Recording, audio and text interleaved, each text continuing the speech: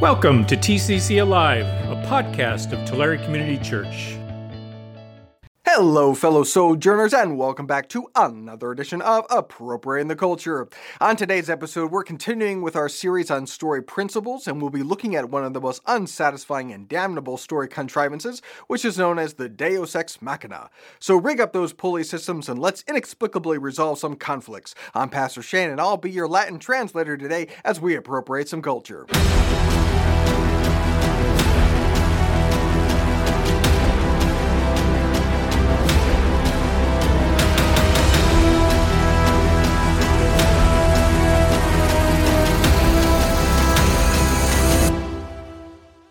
As we said last week, over the years of human beings telling stories to each other, we've discovered what's effective and what's ineffective in telling a story. And from that, patterns start to emerge and story structures take form. And an entire category of dramatic theory arises because of that.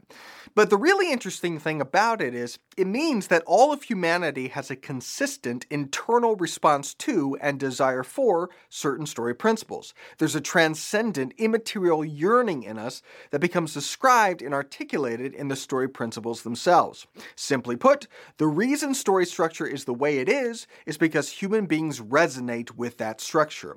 And the question is, why? And what does it say about us? What does it mean? And this can be stated in the positive and the negative. What works in stories says something about us. What doesn't work in stories also says something about us. And today's topic is a story convention that really doesn't work, called the Deus Ex Machina, which means God from the machine, or God out of the machine. And that's a term that came from the Greek theater. You'd be watching a play, there's conflict, because stories are about conflict, and then in the end, a Greek god would come out of nowhere, being lowered in on a crane, some sort of pulley system, a machine, and the god would just solve all the problems. The end. Roll credits. In modern times, a Deus Ex Machina is not so literal, but it's still a plot device that will pop up. Wikipedia rightly describes it this way. Deus Ex Machina is a plot device whereby a seemingly unsolvable problem in a story is suddenly and abruptly resolved by an unexpected and unlikely occurrence. Its function is generally to resolve an otherwise irresolvable plot situation, to surprise the audience, to bring the tale to a happy ending, or act as a comedic device. Comedies are pretty common avenues for a Deus Ex, and it works particularly in stories that are rather meta, like Monty Python's The Life of Brian, where he's saved by a random flying spaceship, or Adaptation, where the heroes are suddenly saved by an alligator attack. It's all very meta. Or Dodgeball, in which the chest that carries the gambling winnings that save the gym literally bears the words Deus Ex Machina. It's also a trope used by another notorious filmmaker. Cecily. See that switch over there? Yeah. Flip it. In comedies, a Deus Ex can work because the whole thing is a farce. And the more ridiculous the comedy, the more likely it is to work because the story is secondary to making people laugh. And the use of Deus Ex Machina in comedy is usually a joke or a mockery of Deus Ex Machinas. And that's because we really don't like it. A Deus Ex Machina is a really unsatisfying way to end a movie or a book. It feels lazy. It feels contrived. You're following a story. You're engaged in it. You're thinking, oh man, how are the characters going to get out of this one? And then out of nowhere, something pops up to save the day that the characters had nothing to do with. Like this scene from Training Day. What now? Huh? What you gonna do? You gonna shoot me? You gonna bust your cherry killing a cop? There it is, Jake. Hit me. You ain't never killed nobody before, have you? It ain't like stepping on ants, Jake. Takes a man to kill. You man enough to kill, Jake? Hit me right there. Get me, Jake. Get me. Hit me. Hit me. You can't do it. Somebody drop this fool for me.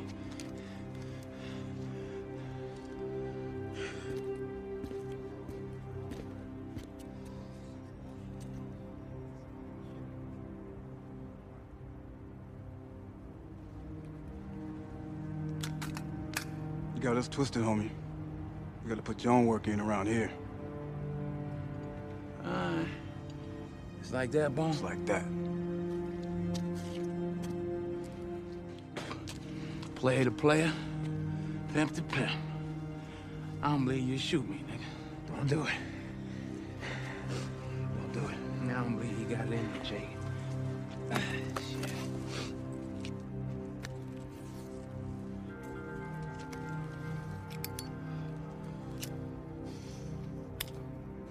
I'm gonna get that gun, and then I'm gonna get that money. And you ain't gonna do a damn thing, because you ain't gonna shoot no cop in the back, are you? Don't do it. You know what they give you for that? The gas chamber. You know what the gas chamber smells like?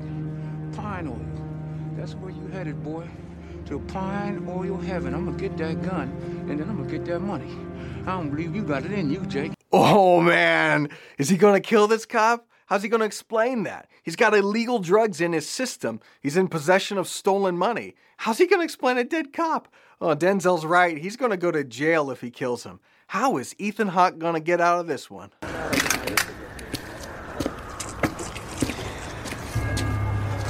Jake, go ahead and bounce on me. Get up out of here. We got your back. What? Just like that. Oh, no, you didn't. Wait a minute. No, you did. Hey, Jake! Hey! Jake! Jake! Jake! Come back here! So random people passing by solve the conflict for him. Appropriating the Culture is brought to you by Deus Ex Machina. Have you ever found yourself in a bathtub, your hands tied behind your back and a gun pointed at your face? If I had a nickel. Well, don't get your head blown off by a bunch of gangsters. Just whisper, Deus Ex Machina, and voila!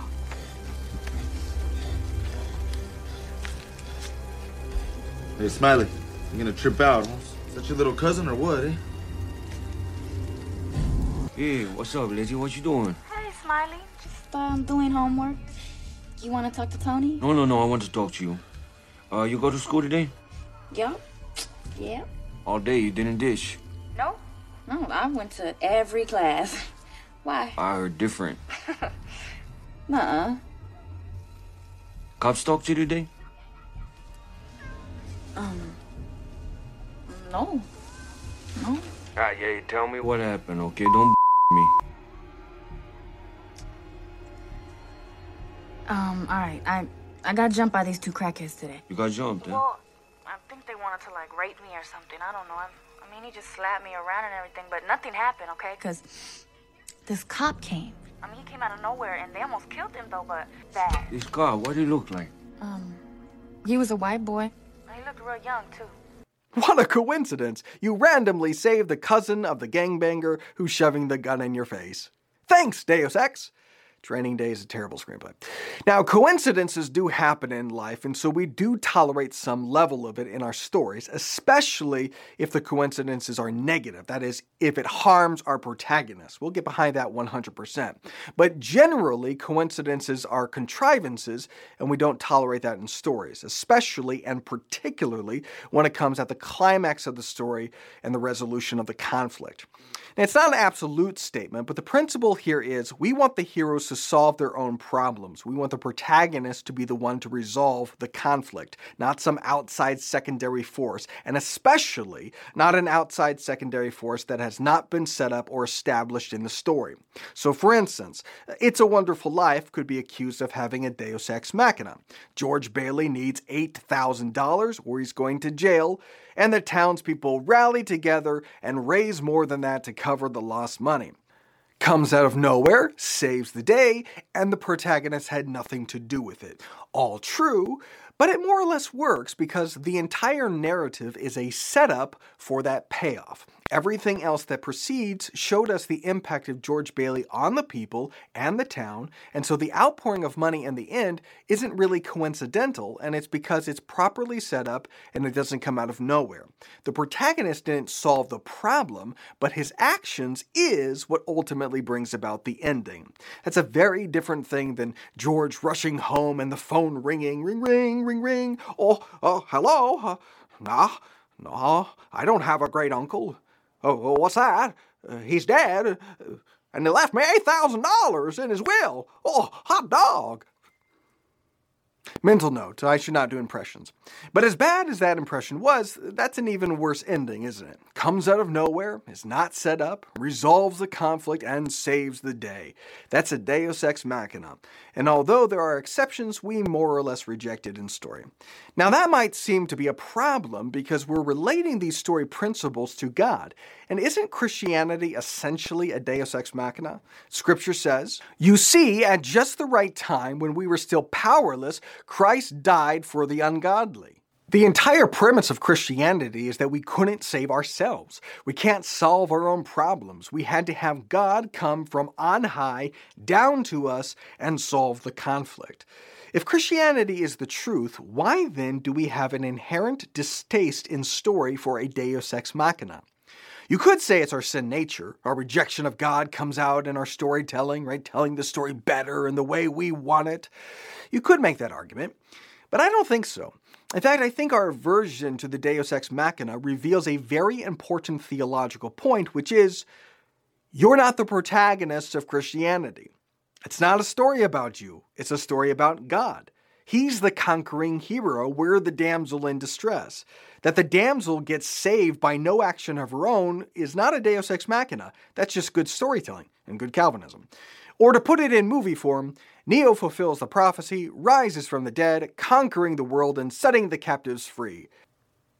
That's pretty much the Christian story. But the people trapped in the Matrix aren't the heroes. Come to think of it, a vague sort of spirituality is much more of a Deus Ex, right? The world isn't perfect, there's all kinds of problems, but, the universe, it'll all work out in the end. A story says no. Christianity says no. All right, well, we're going to stop there for today. As you know, January is giveaway month, and as I said, if you subscribe to our YouTube channel or join my author's Facebook page on Facebook, you would receive a free signed copy of my latest book, The Witch, the Gargoyle, and the Perfectly Perfect Man. So congratulations to Bijaj Babu Banstala. Signed copy coming to India. Shipping is a little bit more than I thought. Really thought it would be local. But if you would like to get yourself a signed copy of The Witch, the Gargoyle, and the Perfectly Perfect Man, subscribe to our YouTube channel, or even better, join my author's Facebook page for your chance to win. Show note, there will not be an episode of ATC next week, as I'm going on vacation. Boy, the studio audience is really upset by that. But if you need your fix of me, you can catch me on terrestrial radio on Spirit 88.9, as I should be doing the Moment of God segments there. So you can check that out, and I'll see you the following week right here for more Appropriate in the Culture. Thanks for listening. If you want to know more about the ministries and mission of Tulare Community Church, visit us at tccalive.org.